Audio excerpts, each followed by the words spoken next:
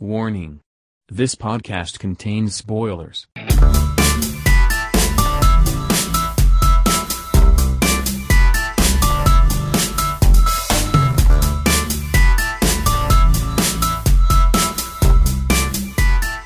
Third World Cinema Club.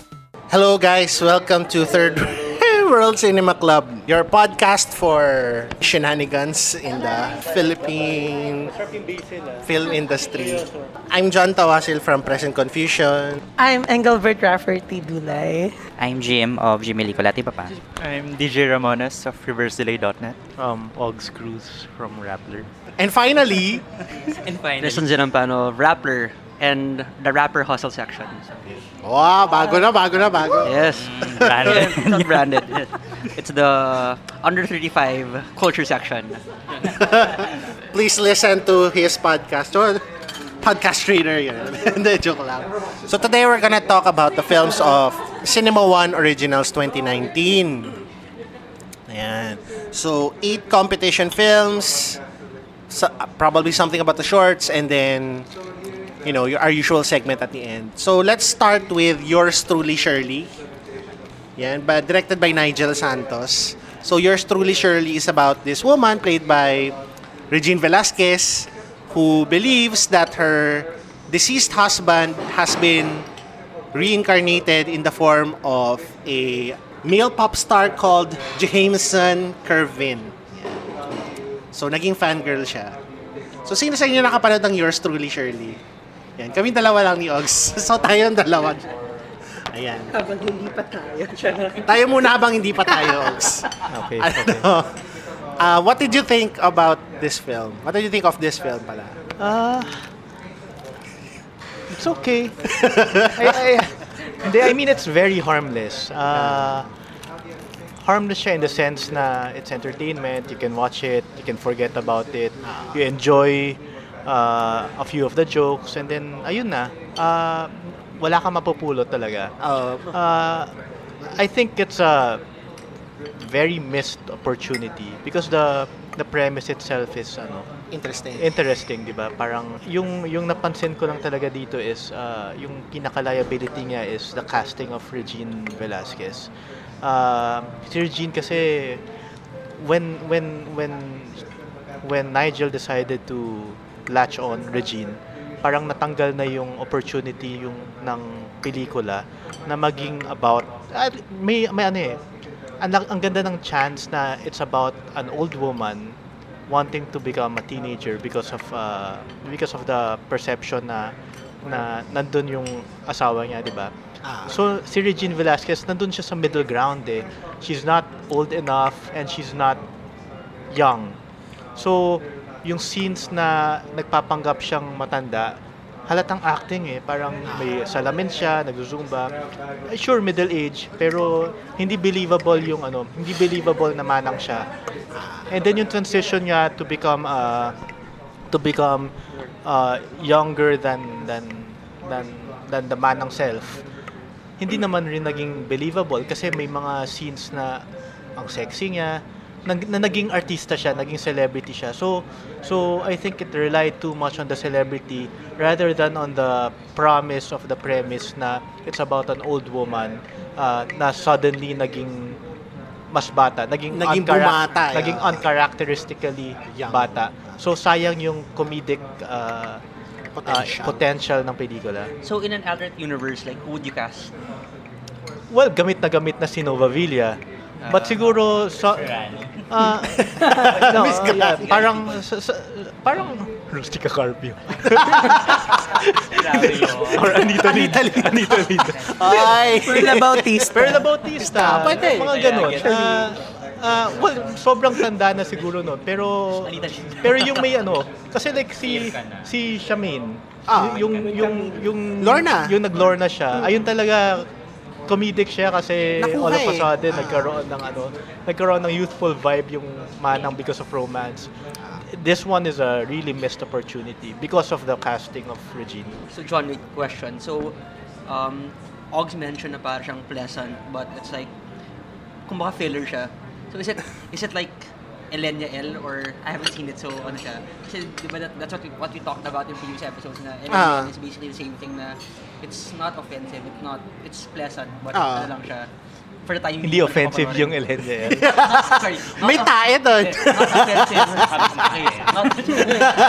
Not offensive in a way na ano yun, Hindi siya pag-uusapan. In a politically correct way, pero not offensively bad. Sige yan.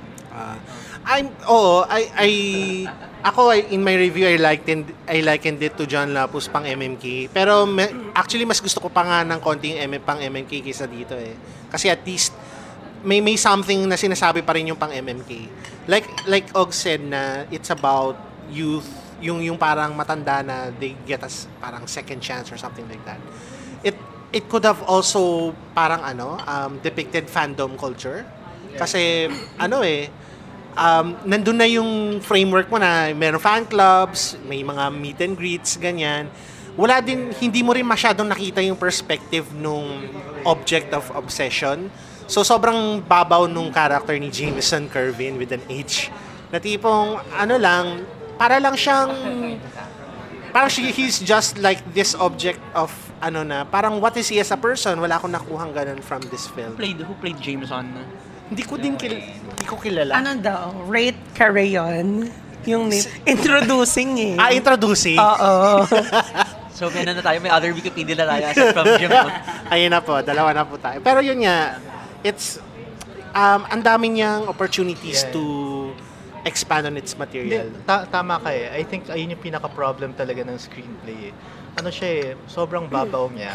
Parang there's no intention for it to rise above yung very cardboard-like portrayal ng lahat ng pinanggagalawan ng pelikula. Yeah. So even the portrayal of the old woman, the people around her, the showbiz culture, everything is surface level, all for the sake of the gimmick. Yeah. So there's no exploration. So bakit ko pinili? Bakit? Yun. So anyway, let's go on to the next film. Yan, J.E.T. Glau's Metamorphosis. Metamorphosis! Alam niyo yung palabas na yun. It's about this intersex person played by Gold Azeron who comes of age sexually, physically, whatever, as he discovers his place in society. So I think, is this the first full-length feature film na Filipino about intersex individuals? I think so eh. Well, he claims to be the first Yeah, intersex. so. I haven't seen anything. Have you seen? Me neither. Yeah. So, have all of us seen Metamorphosis? No? Sino nakakita? Okay. Of course. So, ayan. Sige, Jim. What did you think of Metamorphosis? Gulat ako. Matapang yung pelikula. Yun yung masasabi ko or na-observe ko with Metamorphosis. It's just that, syempre this year, may nauna yung John Denver trending. Although it's a different story, pero yung from the start of the film na makikita mong troublemaker siya. So, John Denver trending. Naiisip ko. Tapos may eksena particularly doon sa naglalakad siya sa daan. So another parang similarity ng eksena with John Denver trending. Although ang mako-comment ko with the film ay yung supporting actors kasi talagang ang galing ni Iana Bernardes dito. Even ni Ricky Davao and Yayo Aguila. Bumangon na sa puntod niya si John Denver kasi kinumpare mo siya kay kinumpare mo yung movie niya. Lumabas yung kamay niya sa lupa. Tapos diba, ang setting ay 90s or Damilu ay 90s. So parang may another film na naman akong naiisip while watching it. Yun yung Bill and Emma last year sa cinema. So ang another pa na maganda dito sa film yung cinematography ni Tay Clamor as in. Saka yung color talagang maganda dito sa yung film. Yung mga visual motifs niya very on the nose minsan diba? Yung nakatakip siya ng kulambo, cocoon yun. Yan, diba? yan, very tapos yung mga butterfly symbolisms. Yung may blanket na... yung may blanket. Nanginginig siya. Tsaka yun. It's a it was parang slated before for Silimalaya, right? As Maselang Bakari. Yeah. And controversial. ayun. In that way, para siyang, it feels like a Cinemalaya. Na si EG yata wants to talk about the controversy surrounding it nung Cinemalaya. No po. Hindi tayo sure. Hindi, no, just for context na lang din. Para makasuot tayo ng label, no? Like Sikat last tayo. 2016, Maselang Baghari was pitched during Cinemalaya. Selected pala, rather. What happened was the film backed out because of funding. However, even before the film had backed out, it already had controversy. Engelbert Rafferty do live sa mga magkakasang libel. Yeah, ayokong pag-usapan eh. Tuloy mo lang, tuloy. No, but the controversy May lawyer was ka dito, about Ox. the poster. So, there was this, it was a very cool poster. It was like, may Poster head lang ba? na nakatingin pataas, tapos was filled with rainbows. But apparently, it was a plagiarized work. So, merong may-ari na nung artwork na yon, tas ginamit as the, anong tawag doon? Yung teaser poster nung Maselang Baghari. So, yon, it became one of the controversial, camera route. So kaya siya naging conscious sa IP, intellectual property. Kasi the decision to change the title from Maselang Baghari to Metamorphosis is because nga Song, yeah. because of the supposed IP concern ng Eraserhead song. So ayun, Para umiwas din. para umiwas sa controversy. And speaking of Cinemalaya, yun nga, yung para for me, it felt like a Cinemalaya film in another film festival na trapped sa Cinema One Originals. Parang, kasi di ba mga Cinemalaya, they have this certain parang tone na you notice. Parang ganun yung feeling ko na nakukuha. I wonder if Maselang Baghari pa rin ang title niya. Ano yung mga visual metaphors niya? May Mga rainbows, ganun. rainbows. Iba-ibang kulay. At saka, if my memory serves me right, back then, yung role ni Yayo Aguila was supposed to have been portrayed by Irma Adlawan. Okay. And, the actor back then was not Gold Azeron. Because at the time, Gold Azeron was already starring in Was a kid. a film called Lando at London Bugoy. Oh, siya si Bugoy. Yes. When he pitched this Cinema One, nagpakita siya ng rushes ng previous film. And on the strength of yung rushes ng Maselang Baghari, may mata talaga si J.E. Tiglao. Maganda yung pinakita niya. Actually, I was part of Rebelde Film Camp 2015 kasi I watched his films dati. Kasi may film screening kami, tapos puro film. Saan yung camp? La Union. Ay, sa La Union. LU. Ang kasama ko ay iba to sa si Armando kausapin mo for the other film camp na I mean the next film camp, the 2016 one, na mas nagkaroon ng controversy. Pero yung mine was pretty happy naman siya. Masaya. Ang kasabay ko na siya na Kenneth Dagatan. Yeah. So, yeah, actually na-enjoy ko yung short film niya doon. Medyo same siya ng themes na gano'n, very coming of age, small. Actually, mas pero may dark undertone. So, parang nun in-announce nga ito, para sa I wanna see how he works when it comes to full-length features. Tapos parang Mamaya na lang. Parang, sana short na lang. Pero ayun, balik sa Metamorphosis, maganda naman siya. Yeah. I mean, Gusto ko siya. maganda siya. There's It's- no denying the beauty of Metamorphosis. It's probably one of the better, if not, for some, maybe one of the best films in this festival. one of the most beautifully shot films of the year. And it's, kung mapakinggan niyo yung review ni Philbert, it's about acceptance din. Na, although it shows the struggles of being othered by society in general, lalo na siguro in the 90s na medyo less progressive than it is now. Do ako para i-commend the attempt. Pero it's like, it's still far from what I'd call like a great film. Okay, it may be good-ish. Pero even to call it really good for me, parang, kasi it started strong. I like the first acts. Parang feeling ko nagkaroon siya ng, it went downhill for me nung dumating si Ivan the Doctor, Ivan the Slang Doctor. Nga pala, about that scene, hindi ba may part doon, spoilers din pala, na yung nandun silang dalawa sa kama, tapos medyo minomolestya niya yung doktor. Parang, pero walang nangyari doon, parang it fizzled out lang din. si Ogs was saying a while ago na okay rin na it became, Sa akin kasi parang, at first, when yung lumabas yung doctor, parang okay, nagiging parang Wikipedia siya on intersex. Parang okay, the doctor is there to explain everything you need to know about this phenomenon. Klase of intersex. May pagka-didactic yeah. siya.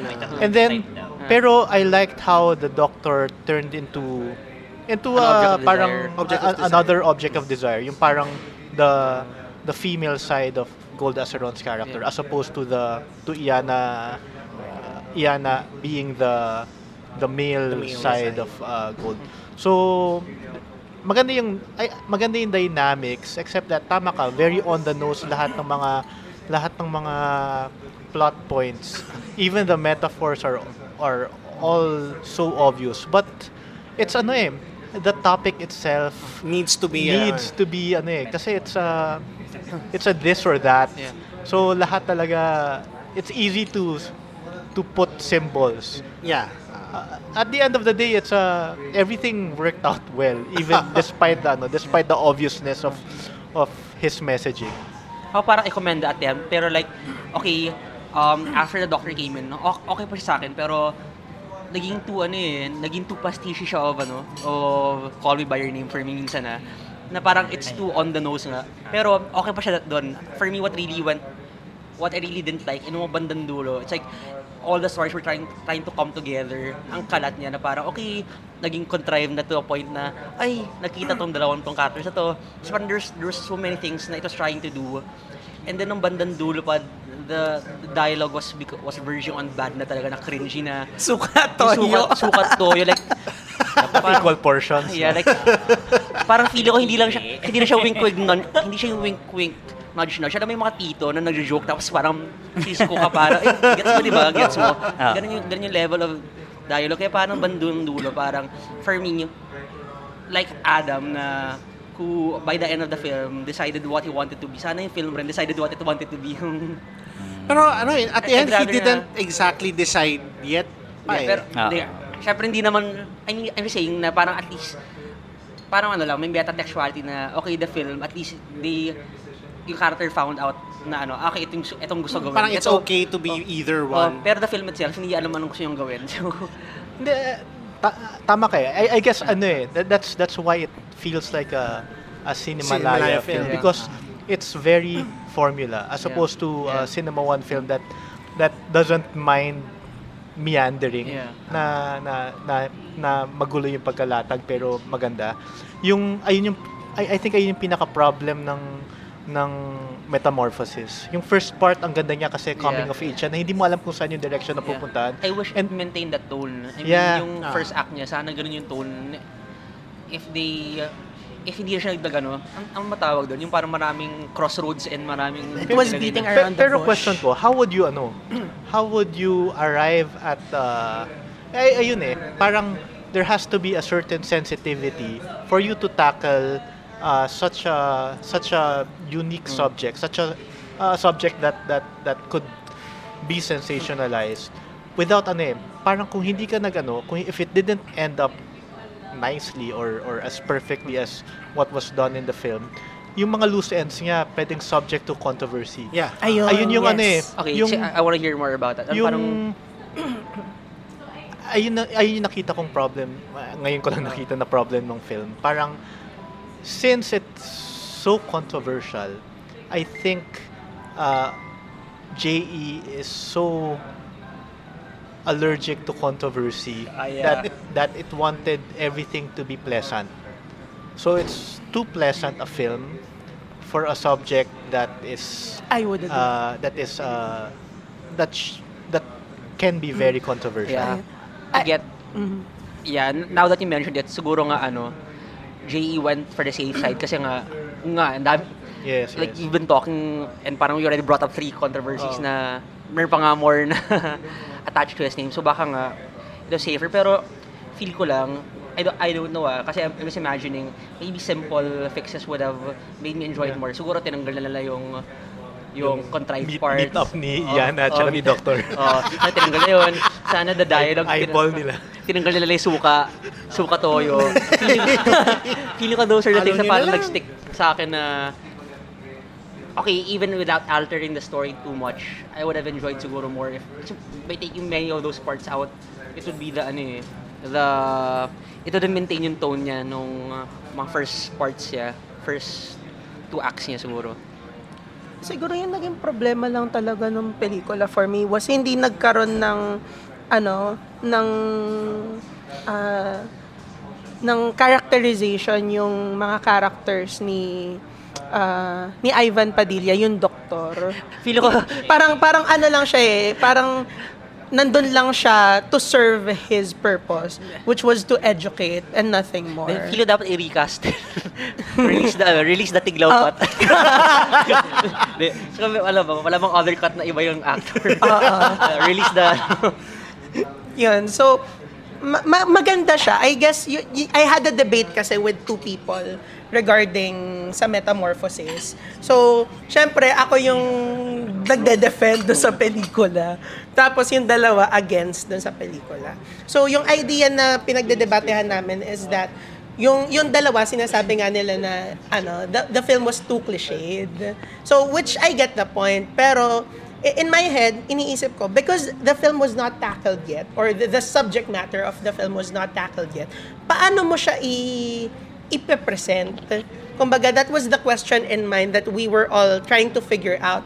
Hindi namin na-figure out in the end. Pero ang kasi dun it's like, is it our burden to identify how we should tackle? Kasi we are audience members and okay, we add discourse. Pero para sa akin rin, I don't wanna impose like, okay, dapat siguro ganito ginawa niya. Pero like, I wanted, siguro if I were the one debating with you, ako nga ba? Hindi naman ako. Parang, I would say, I would have wanted it lang to be done through conventions na hindi ganun ka... Kasi parang feel ko minsan at times, parang it was really copying directly from Moonlight and Call Me By Your Name. I agree. Yun. Pero despite the copycat, the mimicry of those films that were mentioned, for me, I think well-intentioned naman siya. And it says a lot about how J.E. Tiglaw wants to make his paano niya ipapakam across yung message niya. Feeling ko it's connected rin. We've been talking about how he's very on the nose. So feeling ko even when references, script, kailangan niya pa mag-work on yung minamasahe mo yung siguro kung hindi niya na talaga sinashove yung message sa lalamunan ng mga tao. Okay naman talaga. Pero may mga scenes talaga doon na maganda. Kasi nga on the nose siya. Parang I don't mind it being on the nose. Gusto yung mirror na scene na... Or yung kahit yung nasa kulambo na umiiyak siya, na nasa cocoon siya. Maganda siyang tignan eh. And I think yung strength talaga ng film is yung visuals. The visuals naman talaga. So how do you balance Anong compromise mo with compromise? Exactly. So as it is, it's okay. It's a good film. It's a good film. It did what it need. Tsaka yung end part ng pelikula, yung nagsuot siya ng dalawang spoiler alert, yung dalawang... Nagsuot siya ng palda, tapos nagsuot siya ng polo. Tapos at the same time, pinakawalan niya yung paro-paro. Kasi diba ilang beses namatay yung paro-paro. So nagsuot siya... Parang combo no? Sunod-sunod. Just in case di nyo na-gets. Ito pa, ipapakawalan niyo paro-paro. Ito pa guys ito pa. Kumaga parang sinasabi niya talaga na pinapalaya niya yung character ni Gold Azeron. Talaga. Hindi ko na-gets yun. Talaga pa. Tapos yung sa dulo, yung pinakadulo talaga is yung lumalangoy siya, 'di ba? Tapos yung nude na siya. I guess additionally din, meron kasi ditong comments from Emil Hofelenya who was in the jury. Sabi niya, Emil na who couldn't join us today pero Hi Emil. Where it's one of yung Metamorphosis is his personal favorite of the lineup. And medyo weird daw talaga na bakit the MTRCB wanted to, censor it ganyan. Yung niya, it's genuinely beautiful and respectful. I think it plays din into why J.E. Tiglaw wanted to play it quote-unquote safe. Kasi parang he still wanted to be respectful to the source material. Ang hirap kasing that's true naman. I get it. It's not an easy task to be the pioneer when it comes to tackling such a sensitive subject matter. Tsaka controversial na siya to begin with. Ayun yung I guess, bakit Asian? The director is... Anong ginawa niya? Ano yan? Please tweet to. Feeling ko message na Sa akin, it's the same problem with John Denver Trending. I like the film, but yung subject matter niya is also its biggest fault. Parang I didn't like the ending of John Denver Trending. Pero saan ba pupunta yung pelikula na yun? Kundi doon. So it's the same here. Yeah. It's a subject matter that is very controversial, that could be sensationalized. So all he had to do was be safe about it and be very lyrical about it. Would it have been better if the film ended the way Eduardo Roy Jr. ends his films? Like, in uncertainty. Open-ended, yes, exactly. Last full show, Fuckboys, nandun siya sa puno. Yung Pamilya Ordinaryo ganon. Nawawala pa rin si Baby Arjan. Yung John Denver Trending, though parang for me kasi mas maayos ang data ng John Denver Trending. Like I have the same comment as Ogs na parang the ending, parang it's what yun yung what you expected it to be. Na parang you wish na they could have done something or they could have shown you something na you were not expecting. Yeah. Pero yun ang logical endpoint na, and actually it actually happens, di ba nga recently nagka-case sa UP It's na, based on a true story. and even right now, di ba, just recently, a few months ago, or last month lang, something happened sa UP na a student was cyberbullied and Committed suicide.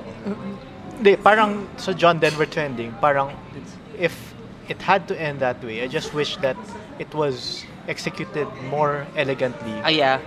The same here. Agree. Parang if it had to if it had to resort to a very safe message, sana it could have been done More not elegantly. really elegantly, pero with a lot more sophistication. Yeah, agree.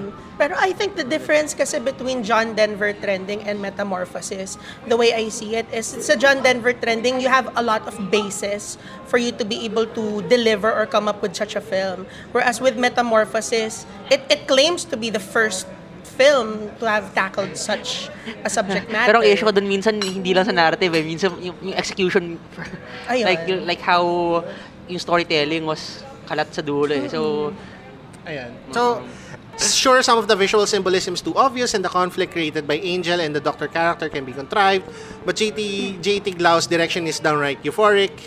Even the scene where Adam starts touching himself isn't judgmental or exploitative. Ako really like that scene na he was touching himself na DDP niya sarili.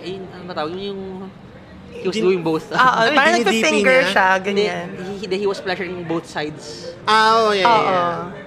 And Parang reveling in his duality. He's a great actor, deserving of the Best Actor trophy. Alam mo nga, when I was watching it, nandun siya sa screening namin. Si Golda Zeron, si katabi mo siya. Hindi ko katabi, kalikod ko siya. Tapos yung mga barkada niya, kinakansyawan siya dun sa scene. Medyo awkward tingnan na hinaano siya ng mga friends niya na parang, nice. Medical comment lang sa Metamorphosis. Parang hindi pa although ngayon meron ng mga sex reassignment surgeries na laganap. In the 90s, parang hindi pa yata siya ganun kalaganap, I'm not sure. Also, endocrinologist si Ivan Padilla sa film na to. Pero he's talking as if siya yung mag-o-opera kay Golda Zeron, which is, well, yung mga surgical na ganun, it's a completely different track. Na tipong, kung doktor ka na with those two parang subspecialties at the age of 33, if I'm not mistaken, yun yung age niya nung sa pelikula. So can you say na Parang siyang Doogie Howser na ibang level. So hindi reliable yung consultation na dapat nagkaroon sila ng second opinion. So contrived din yan. Pwede. Balik sila kay Kuya Boji. Charot lang. So yun, punta tayo sa next film, O by Kevin Dairit. Yan. I bet. O by Kevin Dairit is about this ex-medical student turned embalsamador named Ana Luna. Who Ana Luna. Maria SNM. Yeah. Named Ana Luna. who fancies, named Ana Luna. Who fancies necrophilia. who fights Macy, the joke. Who gets involved in a vampiric drug distribution ring. And she falls in love with a half-Japanese 40-year-old vampire played by Jasmine Curtis. And then shenanigans ensue. Ayan. Yeah. So, ako muna start na. Sige. Like the first, yung credit sequence ng O, it's like one of my favorite parang opening of any film this year. Yung may Four of Spades na I'm a butterfly, wawala. Tapos yung credit sobrang hindi seryoso, na tipong ito, tao hindi nakapag-crowd control. Tapos nakalista yung mga tao. Tapos gusto ko siya. Tapos, well, the rest of the film happened and it's obvious na hindi siya tapos na pelikula. I mean, inamin naman ito ni Kevin Dairit na they didn't shoot half of the film. And napanood ko yung first cut nito, yung when it first came out. At sobrang technical difficulties is an understatement. Na tipong there are literal minutes in that version of the film na walang sound. Tapos may isang scene where Jasmine Curtis is standing against like this very scenic, very nicely shot tapos she's like talking to you from across the room. Halos di mo siya marinig. So lots of sound problems. Even though, the film is maganda yung pagkakuha niya. Pero yun, it felt like a really incomplete film. I rewatched it yesterday after they reworked it. The sound is much better. Pero it's still kinda confusing. Medyo non-linear yung pagkasabi ng kwento. And makikita mo yung style talaga ni Kevin Dairit na may fetishization siya ng mga characters niya. I mean, he's a dun sa dialogue pa lang, he's a very anime fan otaku siya, di ba? Na tipong, I mean, dun sa culture na yun is, there is this fetishization of cuteness and of, kawaii culture, di ba? Na para makikita mo dito, pero hindi siya nag-translate all that well. Pero yun, for a kind of part, a little part, na-enjoy ko naman siya. Pero I admit, very, very flawed yung pelikula in terms of a lot of things. How about you guys? Nakakita ng O? Ako parang at its core, it's like, I like the idea. Ang sabi ko nga, description ko sa kanya, I'm reminded of yung SEM ko with Richard Bolisay last SEM, na may final paper kami. Tapos parang nung finish ko yung idea ko, parang ang ganda pakinggan. Pero nung gagawin ko na, parang krinam ko siya. Parang fueled by coffee ko and so many energy drinks. Tapos parang incomprehensible ako at times. Tapos parang yung mga filler, kasi kailangan ko abutin yung 5,000 words. Kaya pala parang master crammer. Parang kung ano-ano sasabi ko na lang. Si Richard Bolisay, ayan po. So parang feeling ko ganun yung naging... feeling ko parehas kami ng spot ng director na parang at times, kasi you appreciate the idea, the attempt na it's very novel. Na you basically create an underworld na talagang underworld. Gets parang dual meaning, yung dual purpose yung pagka-underworld niya. You're dwelling with vampires, but at the same time, may world building na it's a drug trade and then there's so many vampires. Pinag-isipan na they're call center agents. Sila yung mga nubile porn kasi they're young and at the same time, when you divergenize them and they bleed, they heal again. I mean, may mga ganun flourishes na I enjoyed. Pero parang yung parang minsan talagang it's overcompensating for me at times. Though gets ko na it's supposed to be chaotic, it's supposed to be frenetic, very Greg Araki. Pero lang minsan I don't know if it's style or parang inaano na lang yung there's some scenes na ginagawa na may words na lang na nakalagay. Sisulat na lang yung mga nangyayari. I mean, so you know what happens. Those title cards, sabi nga namin ni August nung diniscuss na dito, pwede siyang daya kasi hindi nila shoot. Daya siya, pero at the same time, it's also stylistically ginagamit yung mga Japanese directors din. Yeah, so I don't know how to feel about that, pero okay naman. Yung nga lang, yung sa dulo talaga like I had no idea na what was happening. Feeling ko, it's like when you try to rush something and at the end, you're thinking, how can I cap things off? Parang, okay, yun na lang. So what are your thoughts about it? Sa akin, I'm glad that it exists. Yes. Kasi, yeah, sure, failure siya. I mean, aminado naman yung director na hindi niya natapos yung pelikula. A lot of the scenes weren't shot. He had to make do with what he has, and that salvaging process, coming up with a film that looks like this and despite the incomprehensibility of everything, hindi ko na-gets yung pelikula, but it still spoke to me. Parang there are traces of brilliance all throughout the film. Agree. So, sa akin, at I'm glad that it exists. I'm not sure if it's parang is it a signifier na hindi nagwo-work yung festival system, considering that there are filmmakers like Kevin Dayrit who will never get a chance at making the films they want to make in the mainstream system, pero they have to make do with tight festival schedules and the very tight resources given by festivals, and come up with half-baked products that only show partially their capabilities as filmmakers. But as it is, it's wild. Yung first part reminded me, yung campiness ng first part reminded me of Hausu. And then one thing, tama yung pagkapanalo ni Kevin ng Best Music, because I think it married all the disparate visuals of the movie. So it's again, it's a failure, but I'm glad that it's around. It's more Cinema One than Metamorphosis. Yeah, it's one of the most Cinema One films. Truly, surely. Yeah.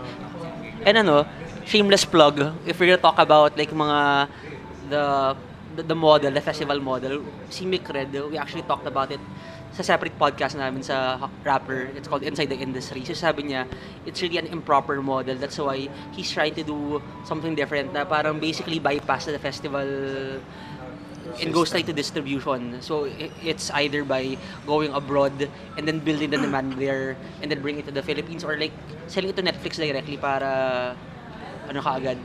Wala na yung anxieties of gaining an audience sa festivals or even new starting weeks sa mga sinehan dito na the demand that we don't yet have the safeguards.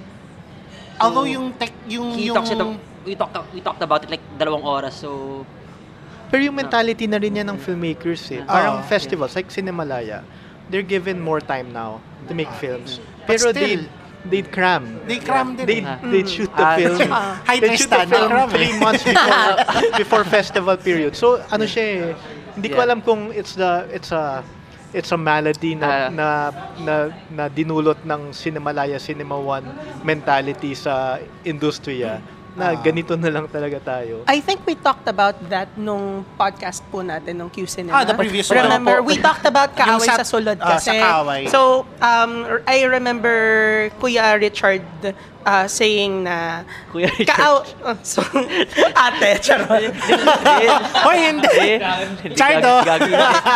Nakukulihin na naman ako ni Kuya Richard. No, but ang naalala ko kasi parang popstar lang Kuya Richard. I know, right? Yung sinasabi kasi ni Kuya Richard before was that hindi talaga tapos ni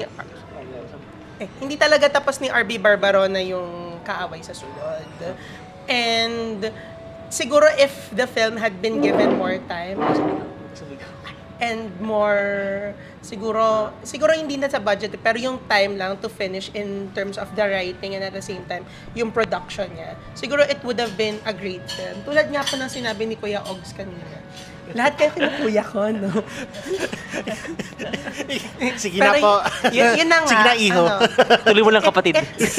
I think hindi nga siya failure eh. It's sad to hear that it's labeled as a failure because the people who made it had a lot of heart and had a lot of passion in it. For me naman, even if we don't have to relegate failures as a negative. Yeah, it doesn't have to be a bad thing. Kasi okay, you failed to achieve what you did, pero ano naman yun it's a learning experience and parang you learn from it. And for me, I'd always go for the failures that tried rather than yung safe work. Yung mga finonit in, medyo lazy. Diba? I'd rather na yung at least nagsuntok siya sa buwan and then failed at it. Kaysa naman yung parang nag-maintain lang siya sa baba na okay, ito na yung gusto ng mga tao, ito na yung makadali, ito yung kayang kopyahin. Pag-usapan natin guys yung ending ng O. Yan. Which is kinda not easy to parse, pero... Ang nalala ko doon, si Billie Eilish. Si ano pa? She was Billie Eilish all along. Yeah, she was Billie Eilish all along. So, si Ana Luna has been speaking to this other girl, Lollipop, Billie Eilish. played by Lauren Young. Who's playing Billie Eilish? Who's playing Billie Eilish. And... Hindi. Naniwala siya. They actually... The feeling ko it's a direct reference. Kasi parang pares, as in same sila ng damit. Damit. It's blatantly Billie Eilish. So Ana Luna wakes up, she finds out that Lauren Young is a vampire, and she goes to a refrigerator, finds body parts there. And we get a montage of scenes that imply that Lauren Young and Jasmine Curtis' character are basically part of the same person. Parang siya Hannah Montana pala. Like si Billie parang Eilish Hannah sa gabi. Montana. Siya si Jasmine Curtis sa umaga. ang wild na ng references natin, ha. Tapos, yun. And Jasmine Curtis is not happy about her immortality. She's been trying to kill herself for the longest time. Yun. So, she hires Mang Jose, the aswang killer who drinks formaldehyde, to kill herself para suicide by aswang hunter, parang ganun. While she's in the Lauren Young state. And she's dragged to the beach where she dies via sunlight. Wait, sunlight? Di ba, dinrag siya sa beach, tas tumaas yung araw, tas nalusaw na siya. Sorry. Kala ko okay sila with sunlight. Ako nalito na. May sunscreen kasing ibang vampires. Tsaka di ba naka-raincoat siya? SPF 400. SPF 1,000, ganun, 1 million. Yun ang pala kailangan. So anyway yun, I had fun with it. It's a fun film. I mean, kung gagawa siya ng parang O2, P, ganon, next letter. Ano pala, let's totally forget na necrophilia. Necrophilia doesn't work that way, guys. This is coming from a guy who works with dead bodies. And definitely not a necrophiliac, di ba? Oo. Tsaka yung mga bangkay na pinapadala sa med school, matagal na yung patay. Hindi mo na ma-injectan yan para tumaas yung... Sa Ana Luna kasi diba sa first scene sa first scene, basically, she has her way... With a newly... Pwede pa siguro yun. Pwede pa. Pero yung mga... from the charot. Pero yung mga med school cadavers, matagal na patay yan. As in, babad na yun sa formaldehyde. Kasi crusted na yung organs nila. So, hindi mo na sila mapapa... Oo. Tsaka, ano yun? Masakit yun. Charot. Pero yun, fine. Not really that realistic, guys. Pero yun. Whatever. So, for those who are interested in necrophilia, please consult. Joke lang. So, let's move on to the next film. Yan. Lucid by Victor Villanueva. It's about this accountant played by Alessandra De Rossi, who is kind of at a crossroads. She tries to escape the boredom of her life by going to her dreams. She's a lucid dreamer. And one day, she meets J.M. De Guzman, fresh from kung paano siya nawala. Now he's now he's dreaming in this space. And so, for some reason, he's invaded her dream. Nasagot yung question, paano siya nawala? Pumasok sa mga pumasok dreams. Siya sa dreams, nag-inception siya. Doon siya napunta, doon siya nawala. Nag-split na sila ni Rian Ramos. So yan guys, Lucid. Have you all seen? No? Jim? Go of easy. course, Ogs. Sige, ako na lang siguro muna. So, Lucid's my favorite film of the festival. It's a really, really well-written film, well-directed. I guess. Hi, Victor. Joke lang. It's not really about dreaming per se for me. It's not also about... It's about loneliness, but a specific kind of loneliness. You can say it's about mental health or depression, but it's not just that. Nakuha ko yung hugot ni Victor Villanueva kasi recently he lost his dad, if I remember correctly. Parang may hugot na ganon from that film. It's more about Gerald from Siniliwanag. He has the same thoughts as I did. It's about this parang postmodern reflection on societal disillusionment na parang it's parang in the same vein as Babae at Baril, in the sense that ang daming mga maliliit na microaggressions against us in society, na you have to perform this, you have to be successful, you have to, even though you've lost someone close to you, you still have to hit your like financial targets or whatever. It adds to it eh. Kasi if you just look at it as this narrative about this girl who thinks dreams are better than reality, once the reality gets better for her, she finds a family, she finds a boyfriend, she's relatively better off, she's in a better house. Pero she's not happy. So parang parang may na-undermine. It's trying to dig at something deeper eh, as the cause of her loneliness, na hindi siya masyadong yung loneliness niya was killing her. Sorry, British Spears. Killing her softly with his songs. Sorry, nag-reference ang British Spears na hindi bumenta. It's mixed grief, it's mixed ennui, I guess, maybe. It's dissatisfaction with society in general. Kasi society is trying to impose to people that this is the dream that you have to live. You have to have a family, you have to be rich. But to Alessandra's character, it's not working. It's like you have to tick those boxes. Like even whatever you're going through, because of the expectations, you have to tick these boxes. So parang ano rin siya eh. If you've seen si Raphael Bob Waxberg of BoJack Horseman, he actually... It's kind of like that. He has a good series that came out this year sa Amazon Prime. It's called Undone, starring Rosa Salazar of Battle Angel. Alita Battle Angel. So basically, yung ginawa rin, meron siyang show, it's really good. Rotoscope siya. So it's like, doon naman, instead of dreams, it's like there's this, doon na rin, millennial ennui, parang dissatisfaction, depression, na at a crossroads, tumatanda na siya, hindi niya alam if ito ba yung gusto niyang gawin sa buhay niya. So, ang nangyari, she gets diagnosed with, she gets into an accident, pero after this accident, she gets to see visions of her father, of her deceased father. So, paano nangyari, yung she's using this as an escapism na parang, in disorder, it's not clear if it's a disorder or if she's actually having this parang, ang term na time travel, pero it's really,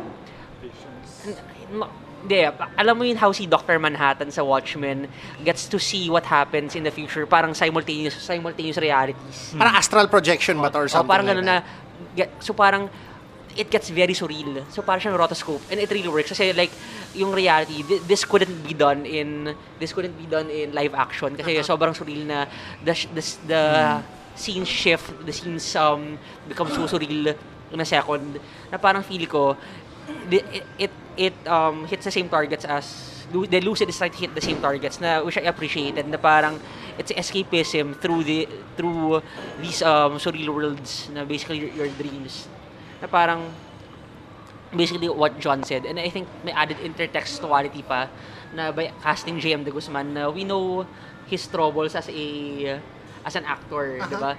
So like when he's talking about escaping from the reality that he knows, parang feel ko may pagkaganon din siya. There's a deeper level of resonance when he delivers those lines kasi ang tagal niya nawala eh. So parang I appreciated that attempt. Yun nga lang, feeling ko at times yung hindi ganun kalinis and it gets lost in its own haze mga bandang dulo na in its storytelling. Pero for the most part, okay siya sa akin. Ogs, ikaw? Well, the conceit kasi is very juvenile. Yeah. Parang, alam mo yun, may katulad nga siya na e-book na Lucid din yung title, na it's a romance, nag-meet sila sa Wattpad. I'm not sure kung Wattpad, pero fanfiction.net. Pero almost the same storyline. Parang there's a romance, and then yung Prince Charming niya is also a lucid dreamer. And then as it turns out, comatose rin daw. So again, sorry, it's a spoiler. So napaka-juvenile ng conceit. And at first glance, parang ganun nga yung Lucid. Na Alessandra De Rossi escapes the humdrum of reality to find J.M. De Guzman, her Prince Charming in Dreamland. if you look at it that way, parang it doesn't make sense because yung aesthetics ng reality ni Victor Villanueva, very orderly, very ang ganda. Maganda siya. Masarap siyang tignan. As opposed to yung dream sequence wherein everything is hazy, filtered nga, mukha siyang finilter sa Instagram na malabo lahat ng nakikita mo. So, why would you prefer something as ugly as that when reality is actually quite fine? Yeah. And then, it evolves into more than just a love story, more than just a romance, and it becomes a character study of this woman who has no control over real life, Of reality. which is why she prefers lucid dreaming, because there She has total control. Yeah. Except in the dreamland, wala rin siyang total control because all of us hindi niya kayang i-control kung kailan siya magigising. Yes. So again, it's parang it's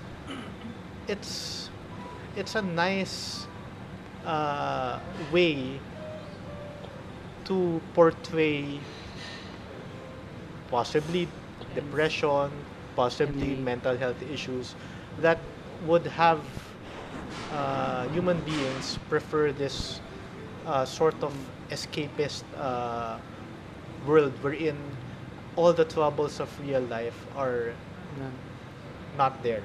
Yeah. So I think it's a very delicately drawn out character study. Again, I have problems with how everything is laid out. But it's still a very strong film. Yeah. Um, For me, balik it's a noble attempt. Parang siyang noble attempt at something na it has layers in a way na At saka it's hindi appreciated. I mean, immature talaga yung Yeah. immature yung concept niya. May parang subversion na pumasok doon. ang teeny bopper talaga, di ba? Dreamland. It's teeny bopper, pero the gravity of what it wants to say Iba. was properly laid out. Agree. Punta ako sa comments ni Emil about Lucid. So, Lucid is an incredibly well-written film, but it's arguably even better edited. I agree. It's not that often that a film about depression takes the time to show how someone with the illness can still fall back into it despite being supported by the right people. Yeah. But his hesitation regarding Lucid, and ultimately the reason why he didn't push for it to win Best Film, was that he didn't feel like the ending was particularly useful, especially for audience members who may also have depression. So he understands the film's value as a cautionary tale, but to show Annika choosing to remain within her dream is potentially irresponsible.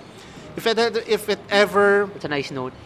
gets a wide release or another festival appearance, I think he thinks it would be much better if the film was accompanied by information, yung parang John Denver trending, where if you're depressed, seek help. Actually, I realized na rin kasi again, going back to Undone, sa Undone daw, it really, nag-effort siya na to make it, kasi on one end, diba, it's like saying, okay, mental illness is a superpower, kasi parang time travel, diba?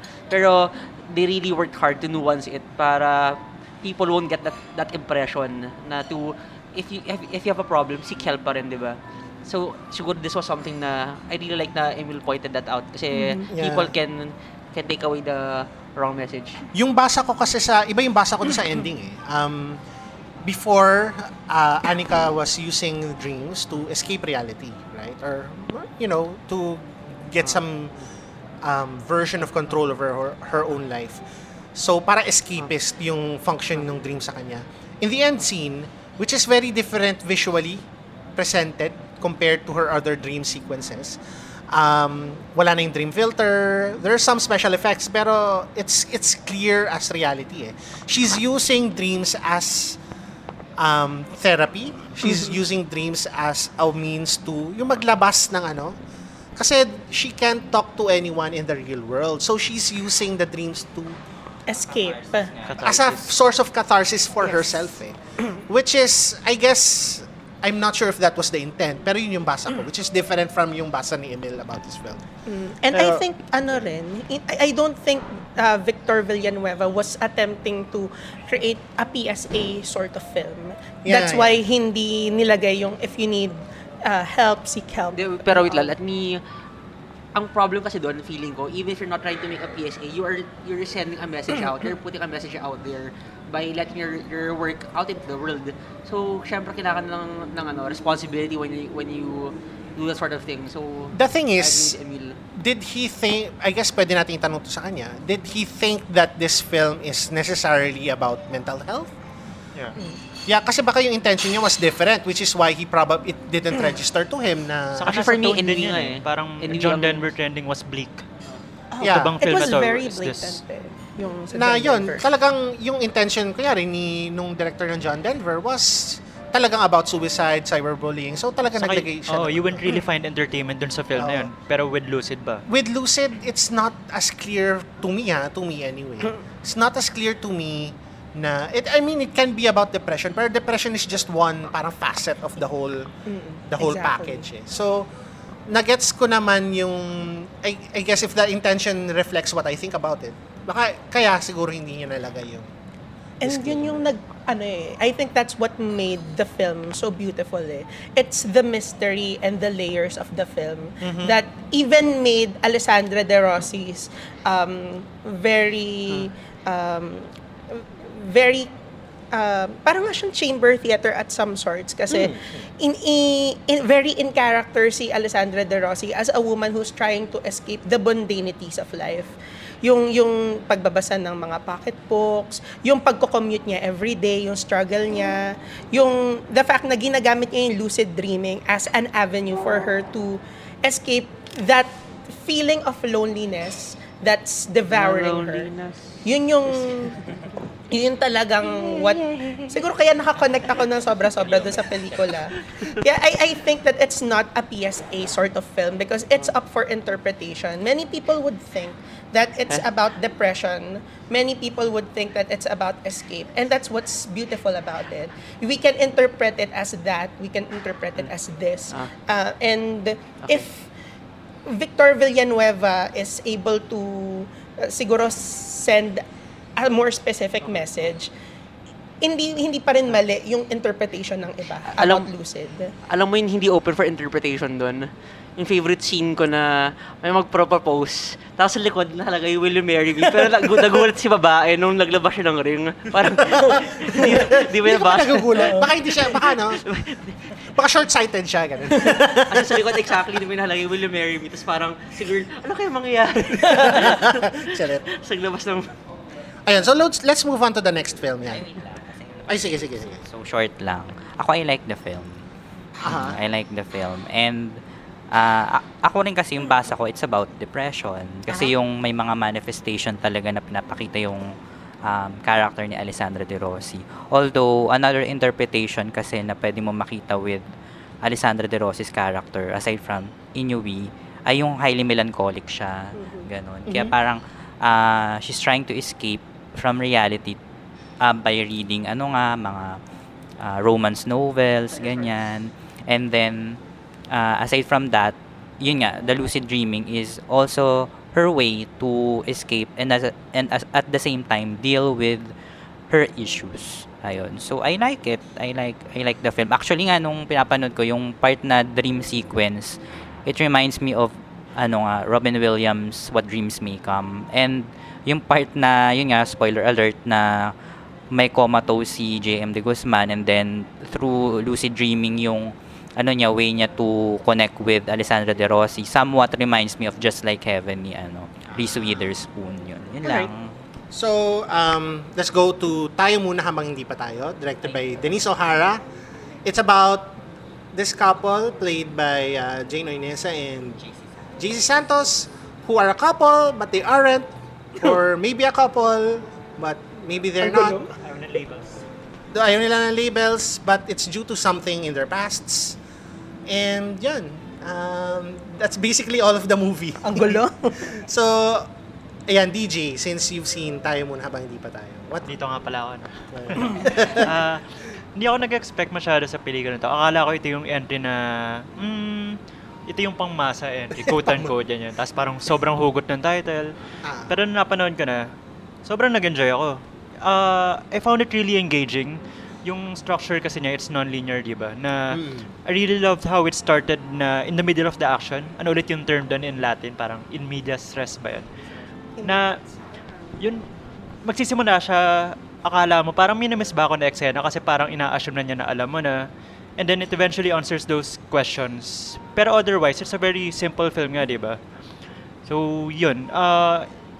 Hindi, I feel like it's more of for entertainment pa rin rather than really trying to discuss something new. Although may pahapyaw pa rin siya na about how women should be, yung common feminism themes na I should be enough, ganyan. I am confident, ganyan. May mga ganyang linya si Jane. With a smile. Pero, in terms of style, interesting sa akin na ito yung pelikula na naalala ko yung sinabi ni Prime Cruz about Isa Pa With Feelings na yung first cut daw niya ay sabi ng mga black sheep or executive, sabi nila, ang sikip-sikip nito. Sabi ng black sheep. Sobrang claustrophobic daw nung pelikula. And ito yun, na parang buong pelikula silang dalawa lang talaga yan, no? Parang silang dalawa lang. Sobrang umiiwas pa nga yung camera na mapakita yung mukha ng ibang mga tao. Yeah, sure. Sila lang talaga. And this other person sa past nung one of the characters. Ang galing din, yun yung actually favorite scene ko sa Tayo Muna, yung confrontation scene ni JC tsaka dun sa yung ex niya.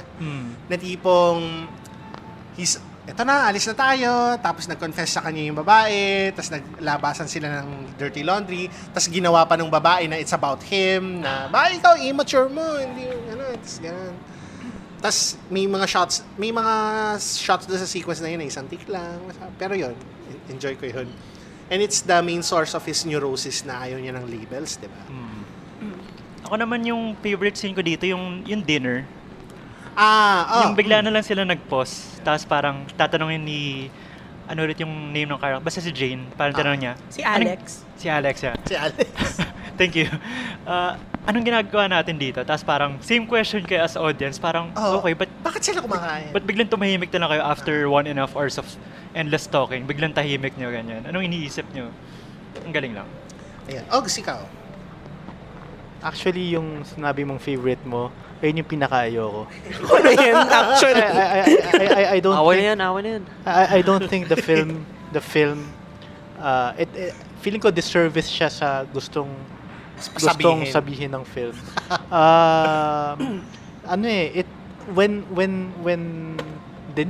When Denise decided to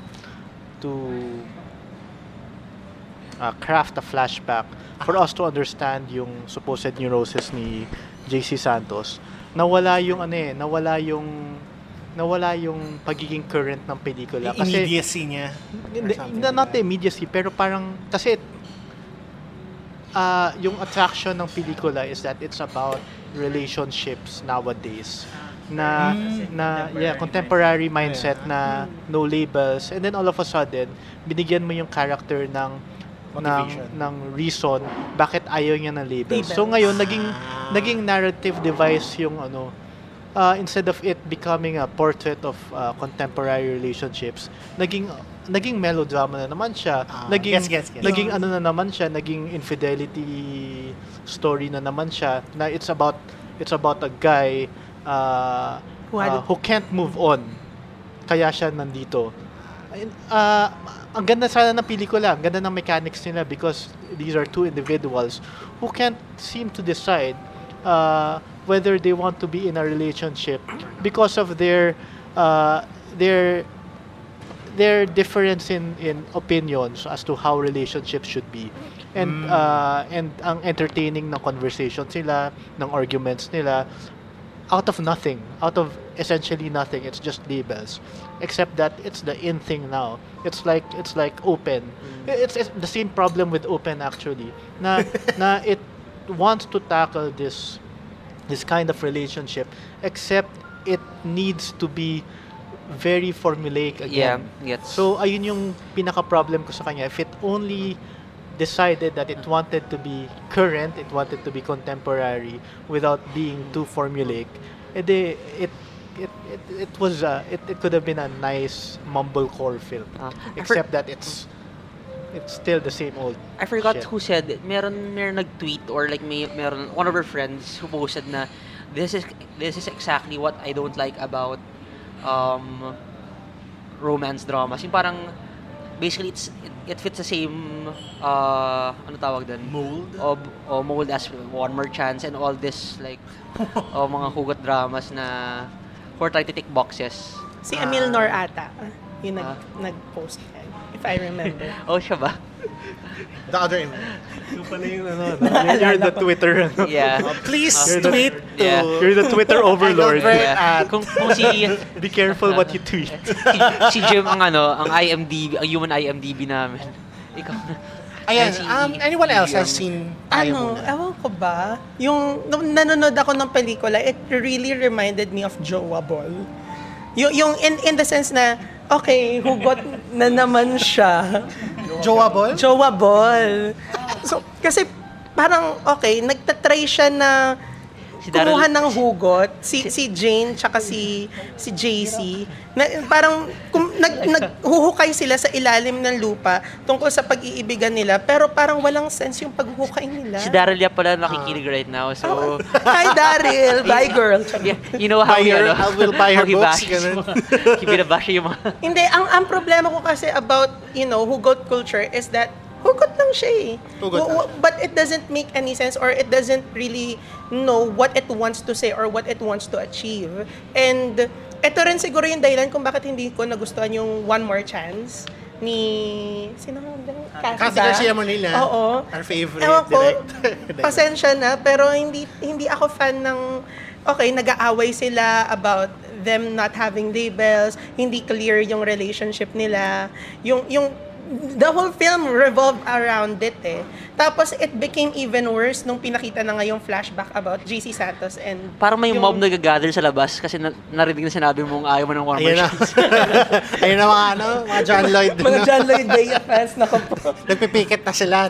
Ayan, pero seriously, kasi ewan ko ba, yun lang kasi yun eh. It's all superficial eh. It's all surface level. Hindi na siya nagdi-dig deeper into the layers of a relationship, about love, about trust. Yun lang siya na, okay, wala tayong labels, hindi clear yung relationship natin. So tayo muna habang hindi pa tayo. That's it. Title drop. Pero alam mo, Ox, tama. So, would you rather tweet na lang siya kaysa sa movie? Pero feeling ko mas okay nga kung naging Daryl Yap film siya eh. Mas okay nga siguro kung parang motivation-less yung reason nila. Mumblecore. At saka, at first nga, akala ko mag-concentrate siya sa character ni Jane. Na this is again another guy who wants his way in a relationship. And then ayun, binigyan na naman ng may angle na ganun ng flashback si JC for us to commiserate to sa kanyang pinagdadaanan. Sayang kasi sayang. And to be fair nga lang though, ang sobrang in character si Jane tsaka si JC. Talagang din naman nila yung characters nila, pero wala eh. Yun lang talaga siya eh. Final thoughts before we go to the next film. Pinaprocess ko pa yung Hindi, gusto ko talaga siya. Pero magandang points nga yun na nung binigyan ng backstory. Kasi ang ganda niya nung parang in the present lang siya na, yun nga, the way it started na in the middle of the action agad siya na, uy, may problema tong dalawang taon to. Pero nung binigyan siya ng lalim, or when it tried to, nawala na yung kung ano man yung edge niya na it's just... Genesis Squad. Ano ulit? Hindi ko po alam ibig sabihin. Nanood ako part-time kahapon. Sarap. Pero on the contrary na, or baka inisip ko kasi hugot lines yung ino-offer ng pelikula na I was pleased to learn na hindi lang siya, yung lines lang talaga, parang konting bonus na nga lang yun ng pelikula. Pero it's more than that. Pero it's not enough, I guess. It's not that it's not enough eh. It's too much. For me, parang Too much yun of lang yung ginawa ng superficiality pelikula eh. Naging Spice Girls na kanta to. Nag-aaway lang talaga sila eh. Sige I nga. mean, I appreciate walk and talk films. EJ, hawakan mo sa teka si DJ. Hawakan mo sa teka. Pero hindi ba yun naman yung point niya? Parang obvious, or if we try to read into the intention of the film, parang yun lang naman talaga na it's just about mumblecore nga, di ba? Na in the present, two people talking. Yun, parang, it's been done before. Yeah, hawakan mo sa tenga. Hawakan mo sa teka si DJ. To be continued.